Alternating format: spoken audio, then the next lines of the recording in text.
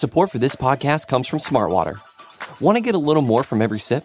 Smartwater Alkaline doesn't just taste crisp and pure, it's loaded with everything you need to perform at your best, whether you're running marathons or boardroom meetings. Elevate how you hydrate and pick up a Smartwater Alkaline today. To learn more, visit drinksmartwater.com. Building a portfolio with Fidelity Basket Portfolios is kind of like making a sandwich.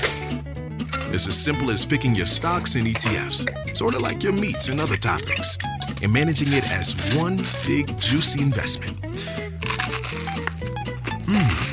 Now that's pretty good. Learn more at fidelity.com/baskets. Investing involves risk, including risk of loss. Fidelity Brokerage Services, LLC. Member NYSE SIPC.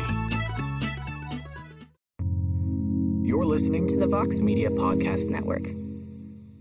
Damon Martin, MMAfighting.com, and I am here with the reigning, defending UFC heavyweight champion of the world in Ohio Zone, Stipe Miocic. Stipe, I just did my best Bruce Buffer. How'd I do? Fantastic, brother. How is everything, man? Obviously, I got to admit, it kind of bums me out because of the pandemic. I haven't been able to come up to Cleveland and visit you for the last two fights. Yeah, I mean, at least we get to talk still. So That's true. That's keep true. that going. It's just weird. I'm like, you live 2 hours up the road from me. I'm just like, man, I was like, I remember when it was going to the DC rematch, I was like, there's no way I'm going to that gym and having even the smallest chance that I give Stipe COVID. I am not messing up this fight. No, I appreciate that. Yeah, I mean, sooner it'll be over soon. I hope. It's looking better, so we'll see. Yeah, how has that been for you? I mean, obviously you've been in camp, but with the firehouse and everything, like, have you been vaccinated yet? Have you? Because you are a frontline worker. No, I haven't been vaccinated, but I mean, I'm careful. I wash my hands. I'm, wear a mask when I have to, wear gloves when and every call on masks, and we're smart about it. We take every protocol that we need to take. Yeah, I was listening to your podcast. I heard one of your buddies on your podcast got vaccinated. I think he said it was like the day after. Did he sprout a third head or anything? Like afterwards, I didn't hear the full aftermath, him getting the vaccine. No, he's good. He's just, had a little achy and sore, just like having the flu, I guess. It was like, something to that point. It was just, he just beat up and sore and just didn't feel well, but the next day he was fine. Yeah. How is the podcast? I've been listening. Just Awkward Buddies is the podcast. A lot of fun. How did that whole thing start? It's been going great. We love it. It's just, two of my buddies, and we just, we talk well with each other. We just, have a good time with it. And it's been like 4 years in the making. And then, we talked about it. And 2 years ago, I bought the stuff and just never, never panned out. And then finally I just said, screw it, we're doing it. And we just did it. And here we are. I feel like after listening to you and Volante talk, I feel like you need to add him in to tell more camp stories, because I feel like that guy would be full of Stipe stories. Yeah, if you lived in town, he'd be on. He'd be part of it. There's no question. I was enjoying his story about, was it the Barley House, the shirting incident? I thought that was pretty good. Yeah, it was. He's a hot mess sometimes. That's why I love the guy. Absolutely. So with that being said, obviously the pandemic in Ohio has, altered and changed. Obviously it's a lot different than it was when you tried to get into camp the last time. So how has it been this time around? Because we've been a lot more opened up than a lot of states. Obviously we're not fully opened up, but I mean, we are, we're still wearing masks and things like that, but we're not, locked down quite as hard. How has it been for this camp versus the last one for DC? Yeah, it's about the same. We're doing the same thing we did last camp. I just this time we can't use a pool because it's winter out. I'm using the rec center, so that's open, which is good.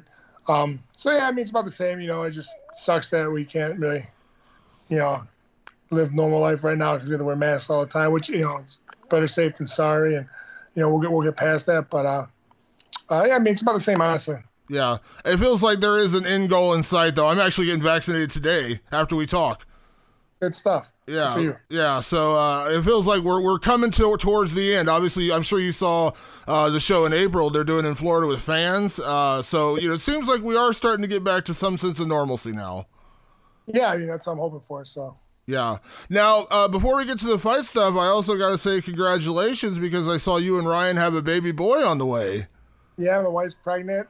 She'll be having the baby end of August. So we're super excited. Blessed. We have one, but why not more and make a little army? So we got two. If it was a girl, I would have been just as happy. I wanted one of each, but You know, my wife said if we had another girl, we've been trying for another one to get a boy because she wants to have one on her side because she's definitely a daddy's girl. I know you have absolutely embraced fatherhood. How excited are you for baby number 2? You know, I am excited, but then I was thinking the other night, I'm like, man, I gotta be waking up early and every couple hours feeling it, which I don't care, like, you know, but it's like, man, we gotta get things going now, you know, back to square one, but it's gonna be a lot easier, you know, because, you know, we had the first one and we understood what we had to do. And of course, not every baby's the same, but we're just excited, man. We're just, both our families are excited. We, you know, my brother-in-law and his wife, they're having a baby a few weeks prior, so we're getting bigger. That's awesome. That's awesome. So are you building the Stipe armor? Are we talking like 6, 7 kids, or what are you thinking? Well, you know, baby steps, you know. I like the Stipe army. I like building, you know, I'm just, you know, coming up with ideas here. Yeah, absolutely. Before I get to Francis, I know we did get a chance to catch up after the fight. We talked before the fight, but, you know, obviously it's been months now, but I just want to ask you, you know, what does it feel like, you know, finally putting that DC trilogy behind you? Because that ate up so much of your life for like 2 or 3 years where it was just all about Daniel Cormier. And I think I asked you that before the fight, like, are you ready to just move beyond this because you've had to kind of be focused on this one guy for so long? How happy were you to put that behind you? And obviously I know you always had a lot of respect for DC, but to kind of close things out the way you did. No, yeah, I mean, I'm happy and excited and, you know, just past it now. And, you know, right now all I'm worried about is, you know, Francis come up here soon. So that's all I care about. Yeah. But I'm happy, you know, he's a great competitor, man. He's, you know, we had a good trilogy. I think it was great. And I think people loved it. And that's what people want to see. Yeah. So obviously the Francis rematch has been looming for a little bit now with the streak he's been on. Rematches are always weird because when you beat a guy, you know, pretty dominantly, you know, I've heard some mixed results. Some guys say, you know, it's hard to get up for a guy that you've already beaten that way and things like that. And it wasn't like you went out there and knocked him out in the first round and somebody could say, oh, you got a lucky punch or you caught him early or anything like that. You dominated him for the better part of, you know, every minute of every round for 5 rounds. I know you've never been a guy to sit here and say, I won't fight that guy, but how does it feel going into a rematch with Francis knowing how the first fight went? Well, it won't be nothing like the first fight because, you know, he's definitely gotten better and so have I, and a lot of things are going to change. I'm trying to make it, you know, a more one-sided fight and, you know, of course, trying to end it early, but, you know, he's definitely, you know, he's gotten better. Man, hits hard and, you know, it's a heavyweight division, so anything can happen. Yeah. When you look at what Francis has done, I know you're not a guy who sits around and, you know, just, you know, you're not obsessing over film of your opponents. You kind of let Marcus and the guys at the gym do that. But obviously Francis has gone on a pretty incredible runs, you know, since then. A lot of knockouts, Cain Velasquez Jr., of course, Jairzinho in his last fight. But we still haven't seen him really do a whole lot different because he's been knocking guys out. Now, that's a credit to Francis, obviously, but is there evidence that do you believe he's developed and he's evolved since that first fight? Yeah, I mean, I think so. I mean, he's got good guys. He's got a great coach and a great team, and they're definitely working with him, making it better. So, I mean, he definitely have gotten better. But, you know, so have I. You know, I mean, we just, I think we're in the midst of their game plan the best is going to win. And, you know, he's definitely gotten better, but, you know, he also, like, he's got that one factor. Everyone thinks, you know, it's hard, and he does. He does it hard. Just got to watch out for it.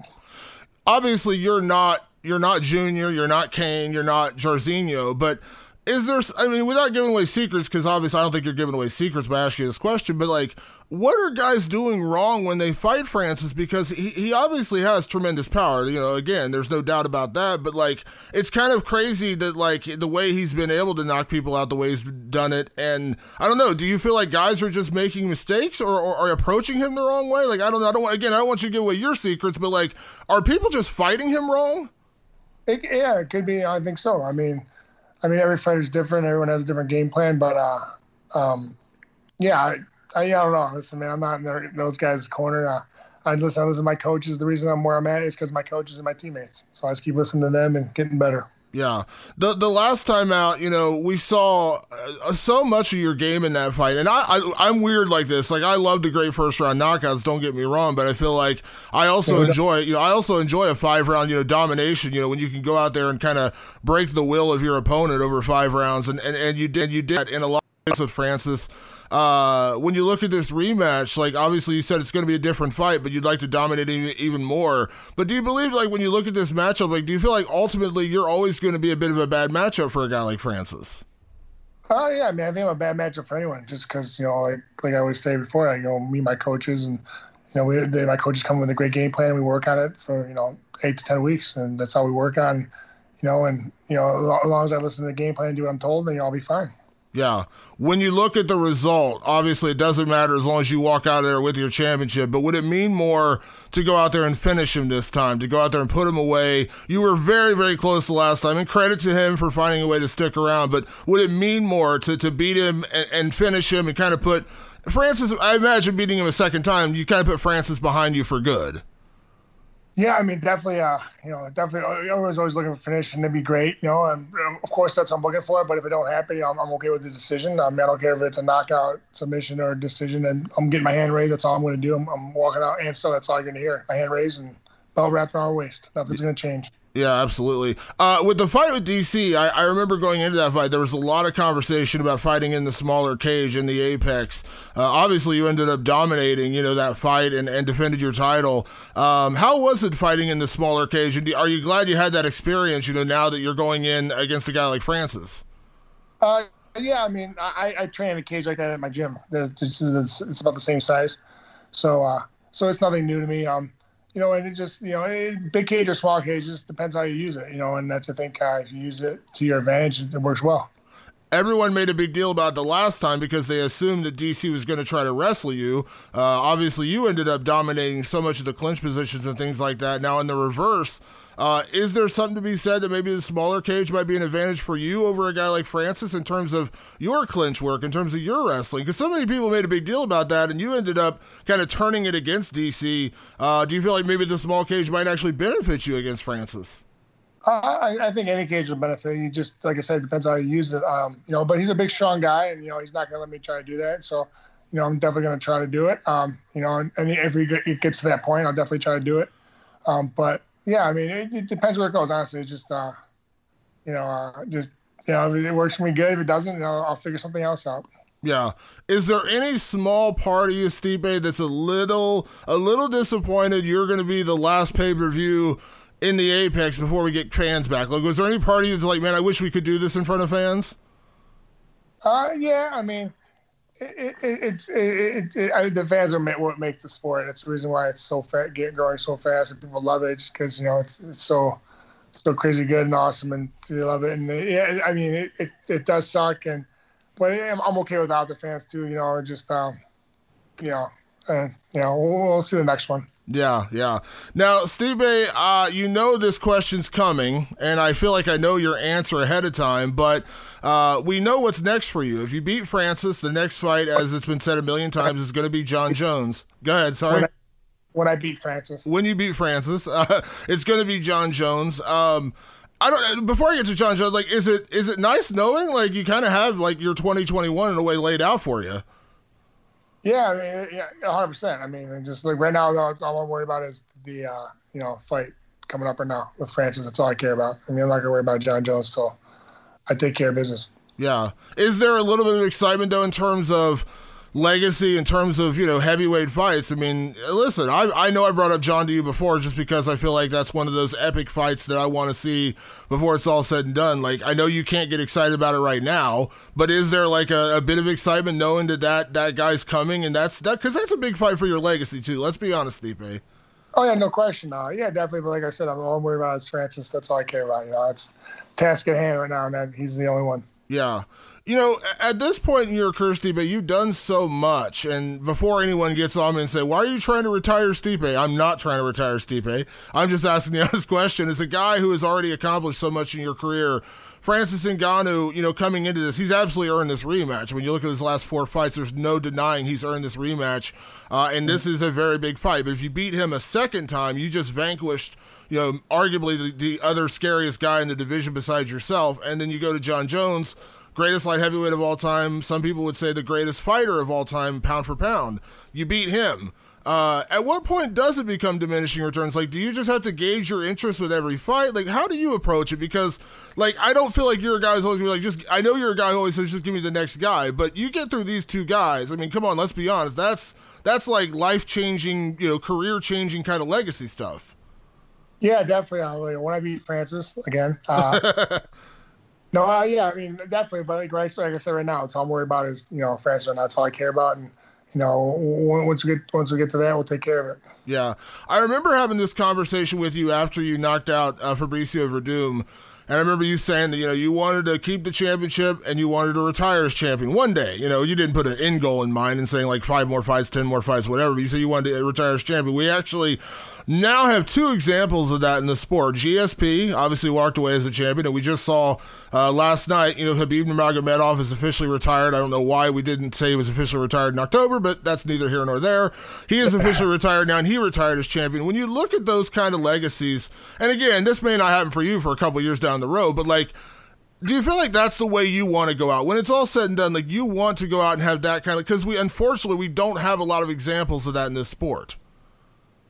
Yeah, I mean, definitely, of course. Who doesn't want to go out on top? And, once I get to that point, but right now I'm having fun and I like winning and I'm going to keep winning.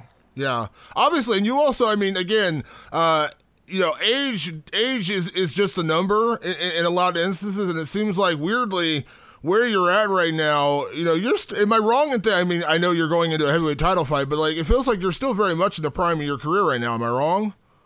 No, I feel like that. I definitely feel that way. I'm getting better. I mean, I'm a little bit later, but I'm stronger than I've ever been. I'm faster. I'm better in shape. I'm more efficient. So yeah, I mean, definitely.